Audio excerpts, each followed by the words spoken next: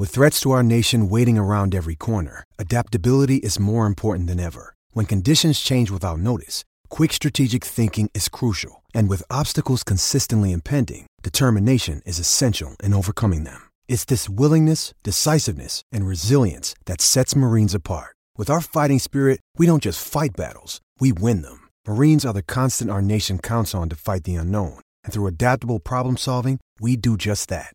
Learn more at marines.com. This is Fight Disciples.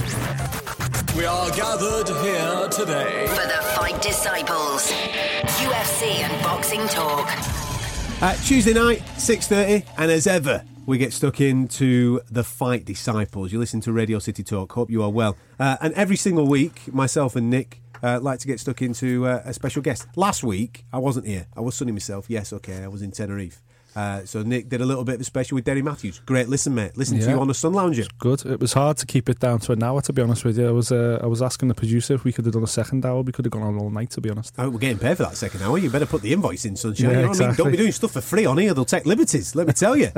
But we're even more excited. No disrespect to Derry, but even more excited about this week's guest. It is, of course, the man that you nicknamed yourself. We've said this on the show previously. The baby-faced assassin, exactly. That's it. You came up with that nickname and he's here right now. He wears it on his shorts. It is, of course, that baby-faced assassin.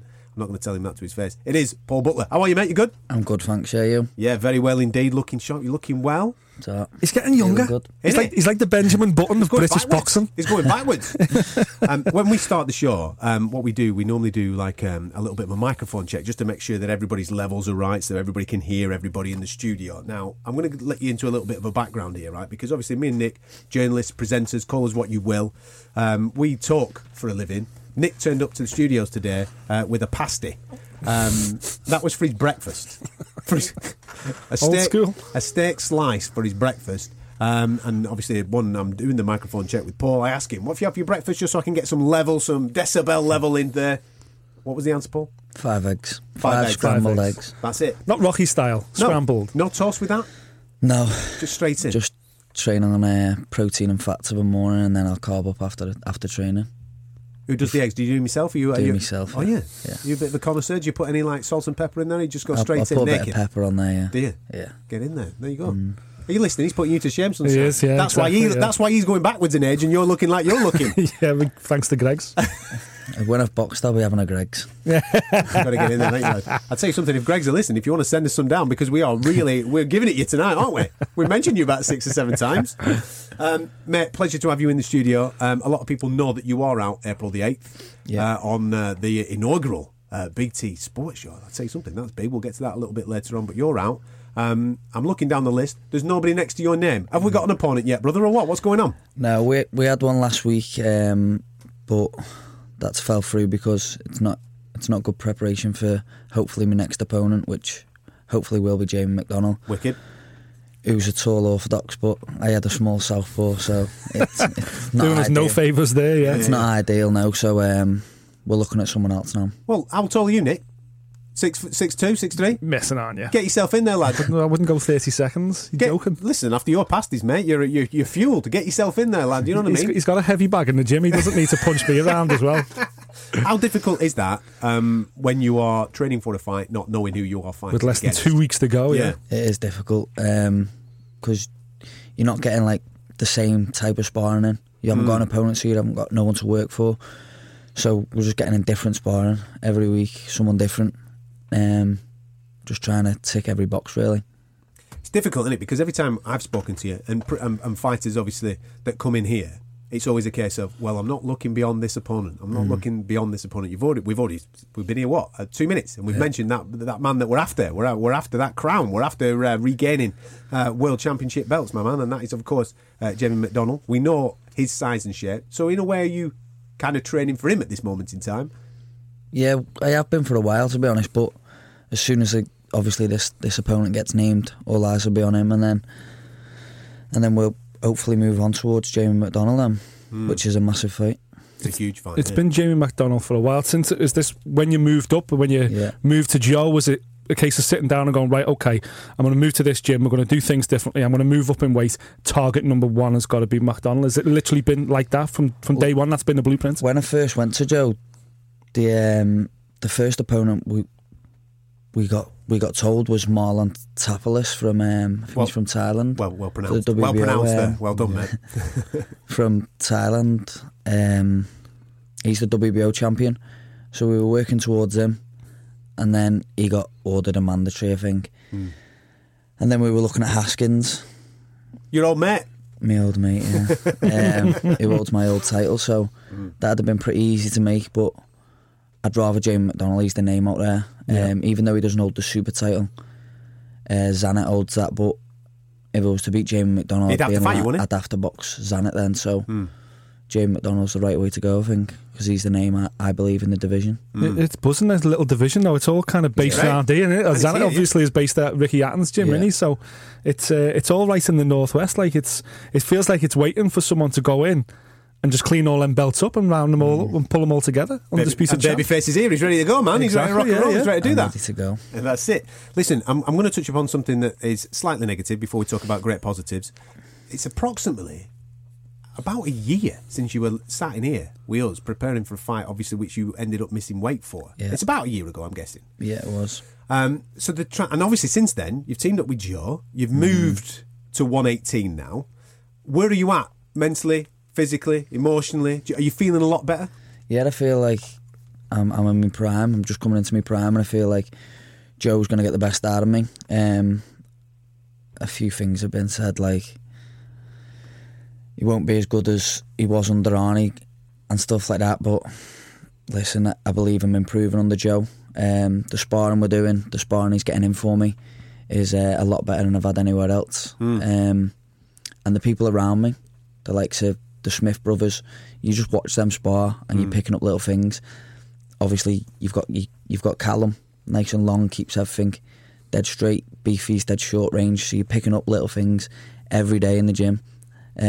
Obviously you've got the likes of Crowley. You're training around champions, which I'm improving with. Well, when you went there, I initially thought that's a great move because Scott Quigg was there. I know that Scott's now moved, obviously, stateside, but in and around your weight, bantamweight, super bantamweight, maybe just a touch above you, but Scott was there. And I'm thinking, that's a nice little touch, that, actually go in there, and obviously you guys, I would have guessed, working together. How's the dynamic changed since he's cleared off, obviously, Sunday himself on bloody LA beaches? Funnily enough, I never sparred with Scott. Never got in? While I was there, yeah. No, he was, to be honest with you, he's massive. He's a big boy, isn't he? He's huge for the weight. Yeah. And he more than holds his own with Stephen Smith, Crawlers, Scott Cardles. So I think he probably would have been a bit too big for me to spar, especially more than 4 rounds anyway. This is going to be, when we get an opponent, your third fight with Joe, I'm right? You've already had 2, haven't you? Yeah. And even in that short period of time that I saw, because it's 6 months really since you moved and had those 2 fights last year, you could see, mainly for me, confidence, I think it was. Yeah. You've always been a confident guy. You've been former bloody world champion, for crying out loud. But there seemed to be an assurity about your work. You seemed to be... it was like you weren't thinking about it when you were in there. It seemed like it just came naturally again. It just flows. With Joe, I always have my amateur coach in the corner with me as well as Joe or whoever I've been with. And I remember Macca saying to me before my first one with Joe upstairs where I was warming up, he said, "You feel good?" I said, "Yeah." He said, "Game plan ready? Feel comfortable?" "Yeah." I said, "Yeah." I said, "It feels like I've already boxed him 10 times over. I've watched him that much and know what he's going to do. Every time I stabbed to the body, he'd try and come back with a right hand." Yeah. So it was about coming back with my own right hand, and everything that we'd worked on in the gym fell into place in the fight.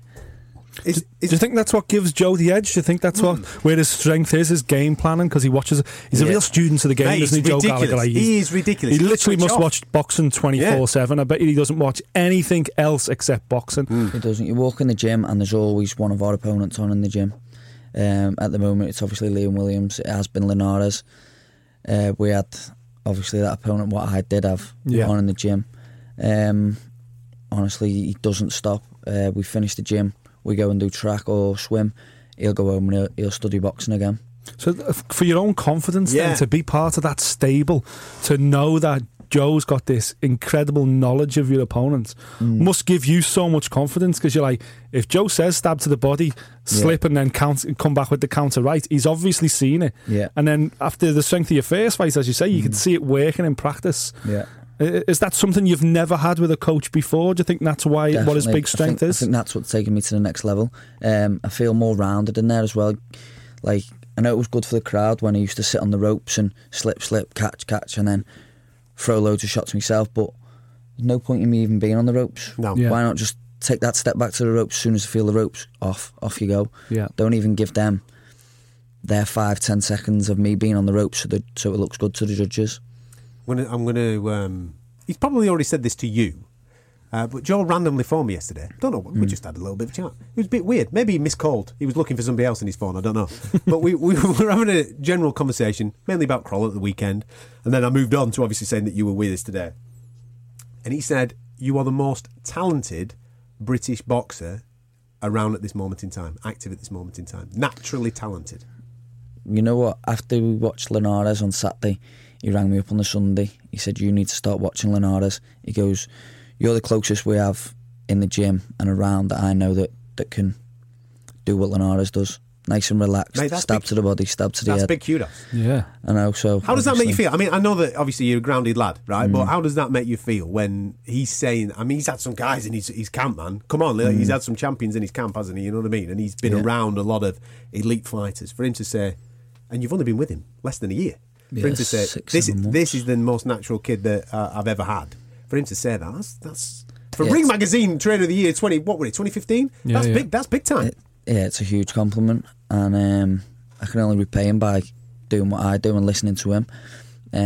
Every time we're in the gym and sparring, there's always something new after each round. Like, you're doing that wrong, that needs to be there, or there's always something with him. So I feel like I'm always improving with him, which is good. No, absolutely, man. Paul's going to be with us for a short period of time. Make sure you stick around. You are listening to Radio City Talk. We're obviously going to have to talk about his stablemate Crawler at the weekend. We'll get to that very, very shortly. And I know he's mentioned his name, but we are going to be talking about the prospects that this young man will be a two-time world champion by the end of 2017. Fingers crossed on that. You're listening to Radio City Talk. Stick around. You're listening to the Fight Disciples podcast. You're listening to Radio City Talk. This is Fight Disciples Tuesday night. If you've only just joined us, Paul Butler is in the studio with us right now. If you've missed that first part, where have you been, man? It'll be available on our website later on, fightdisciples.com. Download it at your leisure and listen to him over and over again. We genuinely believe this kid will be... I apologise, mate. That's quite patronising, referring to you as a kid. You're not a kid. You're 28 years of age. You know what I mean? He just looks like a kid. It's just that you nicknamed him what you nicknamed him, hence calling him that. I apologise, my friend. But you mentioned, obviously, in our first part of our chat, Jamie McDonald. He is WBA champ. We've mentioned the WBA super champ, Zanet, who is with Ricky at this moment in time in your weight category. You've mentioned Haskins, IBF champ. There's a lot of potential here for some serious... I mean, I'm going to class Zanet as a domestic dust-up because he works down the road, down the M62 in Manchester. All right, I'm going to class that as that. What an opportunity in this weight division. Not only to become, I don't want to get too carried away here, mate, to be a one-time, to hold one of the belts, but there's an opportunity here to be unified champion. Yeah, it's a massive opportunity. And this time, I can hopefully win it and defend it. Last time I got advised to give it up. How do you look at that now, mate? Because obviously, for those that don't know, Paul's story is you were IBF champion at this weight, bantamweight. Yeah. You then vacated and stepped down in weight to do something that nobody's done in 200 years, in an attempt to obviously become world champion at the weight class below. You've now stepped back up to 118 pounds at bantamweight to regain those championship belts because you've never lost them. You just vacated them. So how do you look back at that time now? Biggest mistake in my career. I should have kept hold of the IBF title. I should have defended it. Yeah. Caballero was a very good kid, but we made the mistake in going back down a weight, not knowing what Tete was like. Yeah. And Tete's quality as well. Absolute quality. He's really good. I think. Who, by the way, is on this card that you're on with on I think I'd have had an easier night against Caballero than I did against Tete. I think he was just an unknown quantity. So I think it's just a shame that I was the person that everyone got to know that Tete was about. Yeah, true. So now, with that, we speak about this all the time, don't they? Sometimes it's not losses, it's learns. within the world completely. of boxing. Yeah. So now you're a bit more mature. You've had that experience. What does it do for your hunger when you're stepping through the ropes? I was hungry the day after I got beat. As soon as I got beat, I wanted to be back in the gym. I was in the gym the week after, and the first thing I done was spar, because I didn't want to get back in that ring and be thinking, oh, what's it like to get it again? And because it just plays on in your mind, and you see people get knocked out and they come back half the fighter they was. But I knew that wouldn't bother me because I'm quite mentally tough. Stuff like that doesn't bother me. And I think I had 4 stoppages after that. I've had 2 tough 10 rounds under Joe as well. There's no confidence been knocked from me, and I'm as eager as ever, and I want to go on and win a second world title. Does it burn even brighter though? Because obviously with what you've done, because like you said, you weren't beaten. You decided through your team at that time to vacate and step down. Now you mentioned the word regret a little bit earlier on, a mistake in my career. Does that then make that fire burn even brighter to say, listen, man, I should be the bantamweight champion. I should be the man. I'm going to go and prove to everybody that I'm the man. Yeah, like you say, I didn't lose it in the ring. I vacated it because I was advised to, which I should never have done. Looking back at it now, you should never give up a world title. I think that's why James McDonald's holding on to the bantamweight division, because he's the world champion. Yeah, you don't want to give up something that's yours. Kell Brooks, a prime example, at 147 as well. I didn't think of it like that back then. I just thought, I'll go back down a weight, I'll box for the world title. Unbeknown, it was against Tete, and no one knew nothing about him. Yeah. Sometimes that happens, doesn't it? Because let's be honest, up until that point, you were on a turn, mate. You were smashing everybody to pieces. You know what I mean? So it's probably one of those things. Well, it's just, I've got one here, I'll go and get one there, I'll go and get one here, I'll go and get one there. Take it for granted a little bit. Yeah, exactly. Until there's a bump in the road, then you think to yourself, well, actually, this is a real prized possession that not everybody's going to get to. Exactly, yeah. You know what I mean? You've got those natural talents to be able to go back and go and do the business, and now it's a case of going out and actually proving it. Yeah, when you're unbeaten, you think you can't be beat. Yeah. And then when you do, I think it gives you a kick up the backside, and you just want to go on and push on. Even you want to train even harder then. Go out on them late night runs, early morning runs, and put it in a little bit more and go and get back what's yours. Have you still got the IBF belt, or did you actually physically give it back when you... No, you do send you a version. You've got a version. Every belt apart from the British, if you don't win it outright, you keep. You get to keep. Yeah. So do you look at that belt now and think, I should be defending that? I should never have walked away from that. Don't look at it. It's in my dad's house. I don't get a sniff of it, yeah. Nick, obviously, your relationship with Paul's goes back years, man. Right back to the ABAs. Obviously, when you nicknamed him in the Liverpool Echo. When he was still an amateur, Talk to me about when he was an amateur. What did you see then? What did you spot? Obviously, Joe Gallagher, we mentioned earlier on, spotted this guy. Paul, he's always stood out from the crowd because not only is he technically superb, but back in the Vauxhall Motors days and everything like that, that was a club steeped in history. That had a great history in the ABA championships, and Paul come through, and he just stood out straight away. No one could live with him. He can fight on the inside, he can box on the outside. He's got big power for a little guy as well. And straight away you could see that he was made for the pro game. I think everyone could see that as well. I think Paul himself probably could have stuck around in the amateurs, but for what, amateurs is just full of politics, and it was inevitable that he would take control of his own career and push on with the pros. So when you won that world title so soon, it literally looked like the world was going to be your oyster. It was like, how many belts can he pick up now?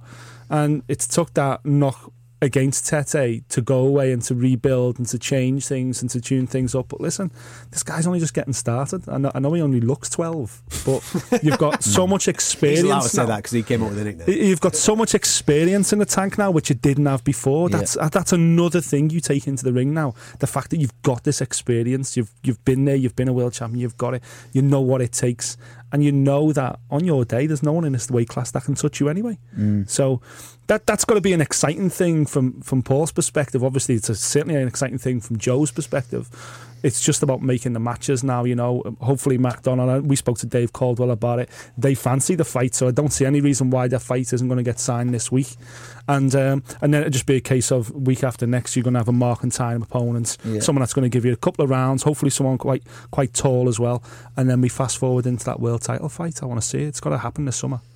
Obviously I don't want to jump too far ahead because you want that world title fight at this weight class, but what about obviously genetic wise, You've gone down. What about going up? Is that plan? Is there a plan for maybe getting a few more pies in? You know what I mean? Get to Greg's Way in for a bit of 1-2-2 action? There's no plan of super bantamweight just yet. I'm just about starting to grow into a bantamweight now. I thought I was quite small last time I was a bantamweight.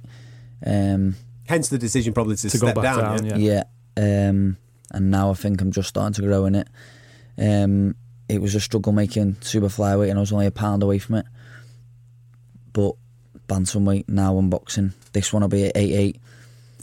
Obviously the next one will be at 8'6". So start growing into a proper bantamweight, and you'll see how strong I am at bantamweight compared to I was last time against Stewie Hall. Have you now added like a whole weights program as well? Are you really doing? You're doing a lot of strength and conditioning. I've always done my strength and conditioning here in Liverpool at No Limits, and Danny we just and the altered. guys, yeah, Danny and Sam. We just altered a few things, not to put too much muscle on, but to be strong mainly. Obviously, we wanted to put that extra pound or two on a muscle, but we don't want to go too big where we're struggling like mad to make the bantamweight division again like it was at super flyweight.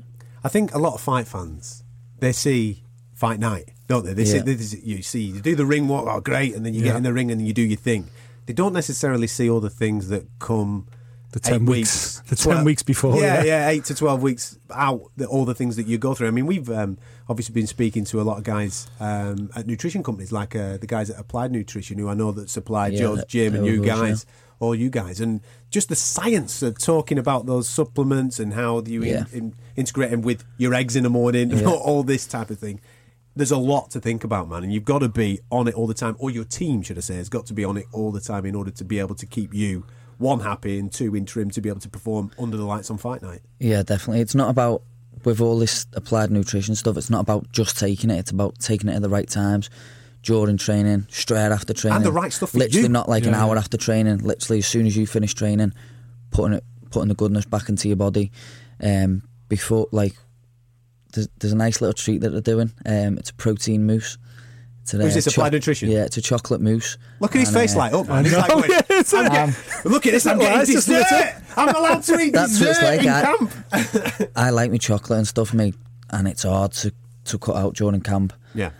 And, so hang on a minute.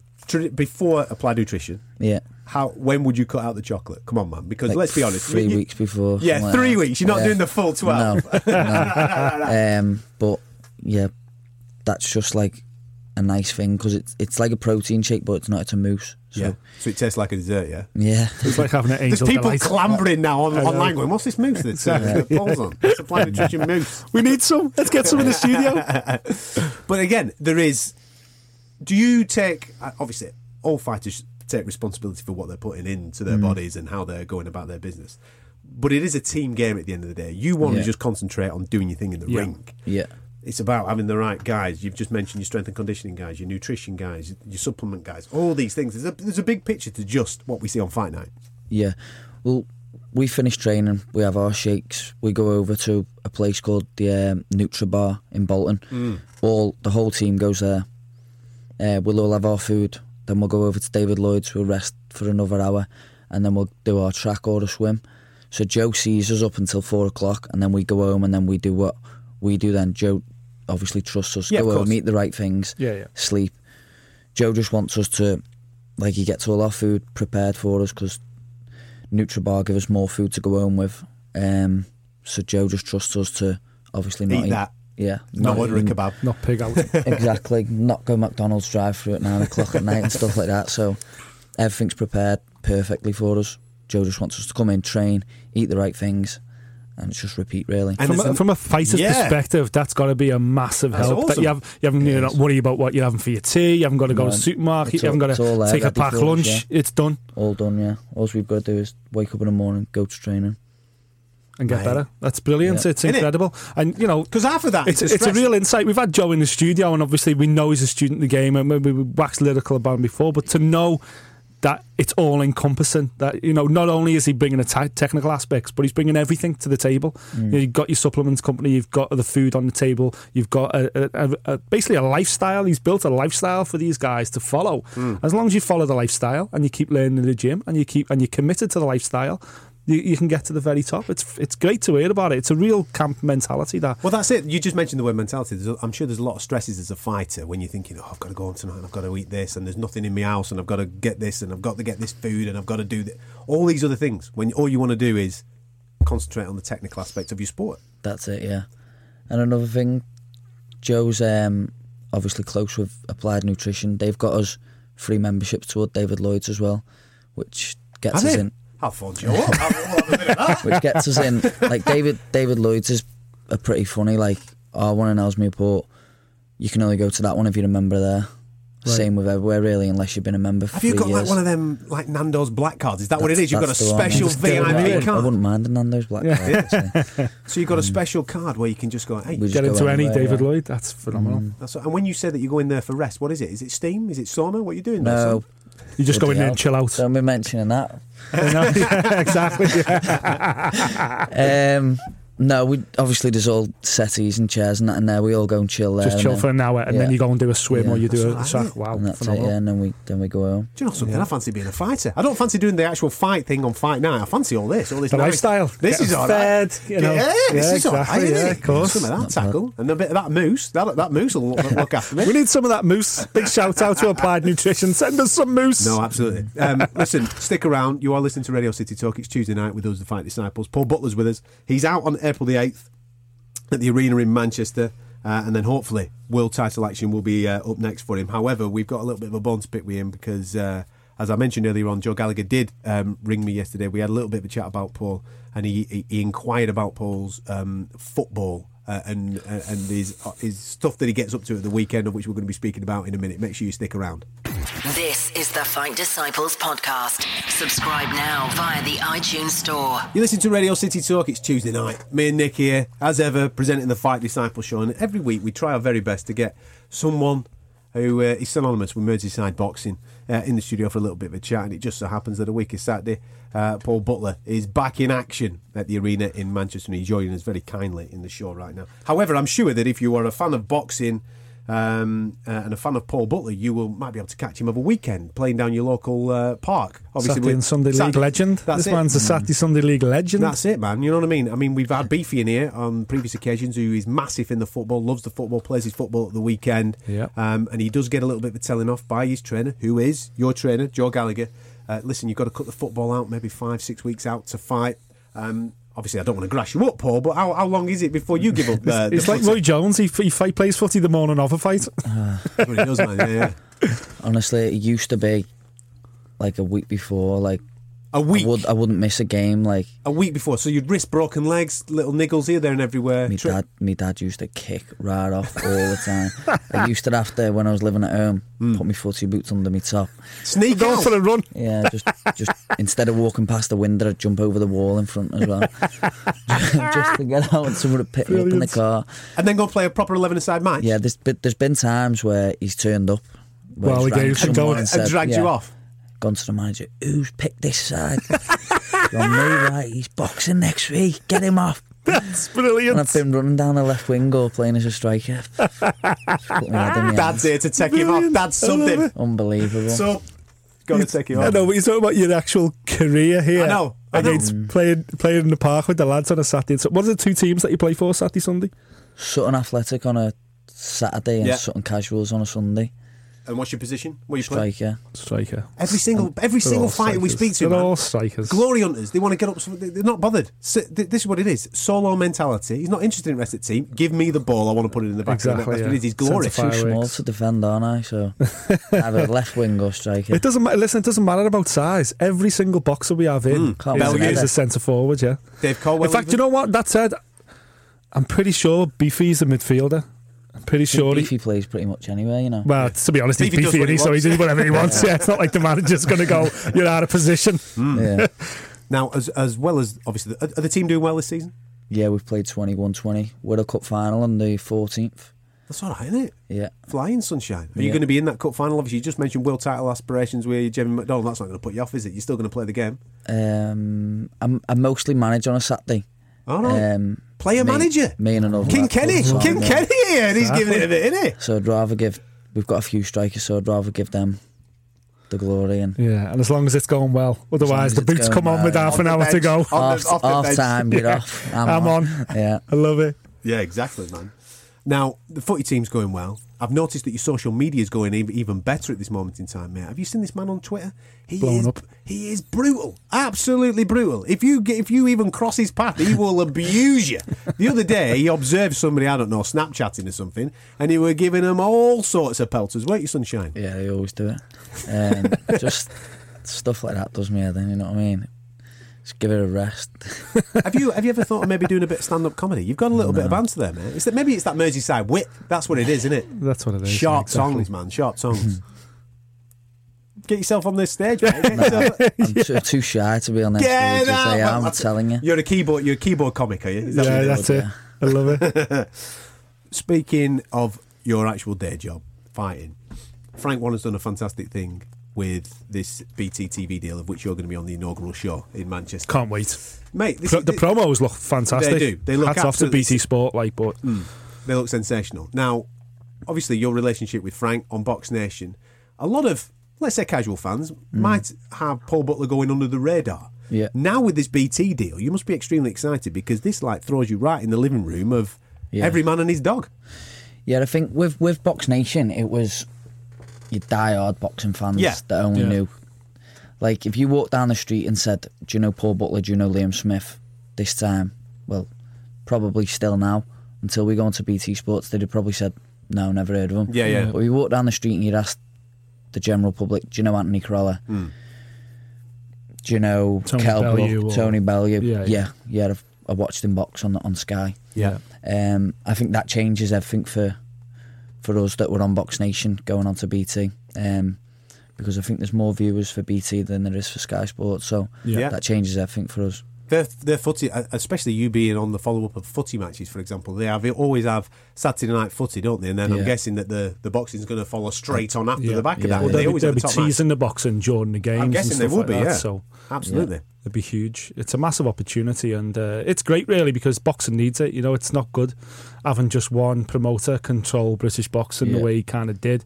I think it's amazing for Frank, and if anyone can make this relationship work, it's Frank Warren. He's been proving it for countless years in British boxing. This is just the platform he's been waiting for. So I'm super excited for that show, because not only is it a good show full of talent, but also I think BT are going to try and do something a little bit special as well. I'm excited for it. Well, let's talk about it, because obviously you're on it. You must be thrilled that you're on the first show. That's great. But also to be on there with the WBO lightweight champion Terry Flanagan, fantastic talent, longest unbeaten streak, I think, by a British fighter. But again, as Paul said, then he's suffered from the fact that he's only been on Box Nation. No one knows who Terry Flanagan is, which is heartbreaking, really, because he's been so successful. You know, but he's not that draw. But I think BT Sport, for him, for Billy Joe Saunders, you know, there's guys out there that are going to massively benefit. And obviously, Paul's one of them as well. You've got to ask yourself, would the McDonnell world title fight have come around if he was tied to Box Nation? Possibly not. It changes the game that BT are involved now, because it means Frank can offer more money, can put on these type of world title fights. No, absolutely. So Terry's on that, and then we've got your stablemate Beefy's in there. You know what I mean? We speak on our other show, episode 87 of the podcast, which is available right now. FightDisciples.com, go and download it. We speak about his little cheeky trip to Barcelona, which I was a massive fan of. I like that. Go and get a little bit of a sharpener under the radar, keep it out of the way. How's he looking? Is he looking sharp? Is he pumped? He's looking good. The best I've seen him, and I seen him in the whole build up towards Canelo. Obviously, he didn't have a good preparation for Canelo because with the cut eye and that. So he didn't. I didn't see him. I seen him spar once with Kel previous to the cut eye. But he's looking really good. Best I've seen him. He's sharp, he's switched on, he's focused, he's confident, but he's not overconfident. I think he just wants to put Liam Williams in his place. I think because the odds are so close, people are saying it's a 50-50 fight. I think he wants to prove that, listen, this is no 50-50 fight. I'm the boy. I'll be honest, we've been saying that. We've been saying it's a 50-50 fight. We think Liam Williams has done great, and he seems to get better with every title opportunity. And when it was initially announced, I thought to myself, it's going to be hard for Beefy to motivate himself. You don't fight Canelo and then come back to, what is really just like a upper domestic level. Hard for him to get motivated. I'm concerned here because Liam Williams has really got the bit between his teeth and is just getting better and better and better. But I think as we've drawn closer to the fight and we've seen the BT Countdown show, and as Paul's saying there, another noise is coming out of Joe's camp. It's like it's almost like Beefy feels a little bit insulted that people are saying it's 50-50, because he's like, wait a minute, I've been a world champ, I am the next level, and I'm going to prove a point now that I'm completely a different level to Liam Williams. I think from a motivational standpoint, I think it could be, we're predicting it potentially be fight of the year, but it could just be an absolute whitewash if Beefy's in there and he's super motivated. And the added incentive of the interim belt now he's on there. Exactly. I think everything's just falling into place for it. You ain't going to have to go looking for Liam Williams either, which usually means that Beefy's on, tears people up. If you try and meet Beefy in the centre of the ring, you're only going to go out one way, and I think that's what Liam Williams' style is going to be. One of the most amusing things that I have with Beefy, and you're going to obviously back this up because I know you're in the gym with him on a day-to-day basis, right? The amount of talking he does whilst he's fighting, it's ridiculous. Yeah. Have you ever been ringside when he's fighting? Chats away, yeah. Chats. He's brutal. He's ripping them to pieces with a chat and all sorts of stuff. I'm thinking, blooming heck, I'd cower just at the chat with half the stuff. Yeah. Is that it? That all you've got? Yeah, and he's got that weird mouthpiece which makes it look like he's missing his teeth, which makes him look even more sinister. Doesn't it? He's brutal. He has got a little bit of chat about him when he's in there. He does like to have a talk. He does it now and again in sparring. Not too much though, because sparring, it's quite respectful. But you do hear him every now and again when we're on the floor doing sit-ups and that, you'll hear something muttered and you're like, Beefy again. Beefy having to go with the sparring partners and everything. He's all good, isn't it? He's all good. One of the other stablemates was in action at the weekend, obviously, Ant Crawler. Again, we speak about it on episode 87. Two as well. Marcus. Three of them were on. Well, of course, Jose, it was. Jose was in there as well. Jose Burton as well. But Ant in particular, there's been a lot of social media backlash off the back of it, with people commenting on the difference in levels. At the end of the day, my take on it is Anthony Crawler is a world-class fighter. However, Jorge Linares, over the last two fights with Anthony Crawler, we've seen the best of him, and for me, he's gone into this upper echelon of elite fighters. He's just a joke. You've got your world-class, and then you've got your world champions, your world-class, and then you've got your elite. He's the elite of the lightweight division. Him and Mikey Garcia on a different level. Yeah. I'd love to see that fight as well. Yeah, same. But Ant was just unlucky that I didn't think we'd get a better Linares than last time. Yeah. But I think he knew what was coming with Ant, and his shot selection was unbelievable. Yeah. He didn't throw many right uppercuts last time. He threw them quite a lot in this fight. He couldn't miss with them, yeah. He was bringing the left uppercuts in as well, and that's the shot what caught him and dropped him in round 6, was it? 7. Seven, yeah. But you even said on our other show, he didn't miss a shot for 10 rounds. No, he didn't. That's unbelievable. He doesn't waste shots at all. No, and that allows him to be quite conservative and look like at times he's coasting through rounds. I thought in the first fight he probably coasted through rounds a little bit too easy, but in this fight he was doing very little in some rounds, but what he did do was with pinpoint accuracy and was hitting Anthony as well. And don't get me wrong, I think it was a real tough performance by Anthony Crawler. I think Anthony Crawler probably improved on the first fight, but only marginally, whereas Linares was like a completely different fighter. He lived up to all the expectation that's behind him and this momentum that's behind him in the US with Golden Boy and tipping him to be one of the best pound-for-pound fighters on the planet. On Saturday night, he actually lived up to that expectation. He produced what they know he's got in the locker that we hoped had passed them by. And there's absolutely no shame in that, and I think Anthony, similar to Beefy against Canelo, should come out of it with his head held high and go, you know what, I'm beating against one of the greatest boxers pound for pound on the planet. Bring on Terry Flanagan. You must obviously watch that, and with Joel's conversation with you afterwards about Linares, watch this guy because you're the closest thing that we've got to this guy in Joel's opinion. You must take great inspiration from that, because we're all going crazy about Linares' performance of how good it was, and to be compared, to even be uttered in the same sentence as Jorge Linares, you must be thinking to yourself, wow, I've got some boots to fill, but people believe that I've got the opportunity to be able to do that. Yeah, I think it's just about watching him and picking up little things, what he does, just how relaxed he was under pressure. Every time Crawler took a couple of steps forward, he'd take one back and go up to the sides and whip the uppercuts in, or he'd stab to the head and stab to the body as he was coming in. And that stab to the body was just stopping everything. Crawler couldn't do nothing. He looked like he was enjoying himself, didn't he? He did, yeah. I mean, don't get me wrong, Especially fighters do enjoy it, but he especially after round 4, once he knew he'd got pretty much all them in the bag. Yeah. Every time Crawler seemed to get close then, and I thought, oh, here we go, Crawler's getting into the fight now. I think once he got dropped in round 7, I think he came back won rounds 8 and 9. He was great in 8, yeah. But then you look at Linares in rounds 11 and 12 again. He just breezed through him again, and you think he's probably just having a break in rounds 8 and 9. Coasting through, yeah. I thought Anthony did. We're in the 8th round. We talked about it on we talk about it on our boxing show on the podcast. We break the fight down a lot more on there.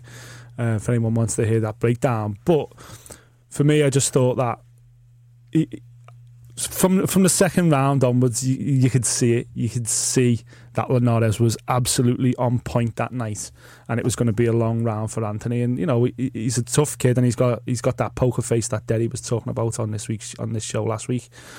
That he doesn't give the game away. He can be hurt, but he keeps moving forward. But I just think it surprised me. Was you surprised then Joe tried to pull him out at the end of the 11th, Paul? Did that surprise you? About that. I think it was because in round 11 there wasn't much in the round up until like the last minute. He got caught with 3 or 4 big shots, and Joe said, listen, we're not going to win the fight, and I think Linares might want to come and just close the show in rounds 12. Yeah. Which he never. Which he never, but if he did, I think he could have stepped it up a gear or two. Funny, because I messaged you that, didn't I, as well? I said maybe he wants to pull him out because, he ain't going to turn the fight round in the last round, but Linares might think, I'm going to go into 5th gear here and just try and... Yeah, luckily enough he never, but credit to Anthony, he said no chance. No, absolutely. And I respect the fact that Joe backed down as well, because, okay, he'd landed a couple of big shots, but unlike the 7th round with that uppercut, which was a big punch and did hurt Anthony, you can tell, he wasn't at any other point in the fight that hurt. He wasn't in trouble. And I think the fact that he said, no, I really want to see the round out, I kind of respect that Joe backed down that, because... Joe said he was clear. He said when he was saying no, Joe, I don't he was clear in his mind. He was clear, his eyes were clear, everything he said. So I give him the benefit of the doubt. Yeah, and this is in Manchester, his hometown. The last thing you want to do is get pulled out in front of your hometown fans. Yeah, and you've sold. He's done 24 rounds with one of the best on the planet. Exactly. End of chat. Not many can say that. No, absolutely. Well done him. And I'm sure there's many big nights still left for Anthony Crawler, which we're all dead looking forward to.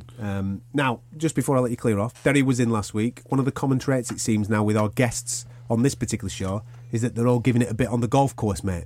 Obviously, Derry's a bit of a bandit. He'll lie to us about his handicap, but I believe that yours is pretty tasty.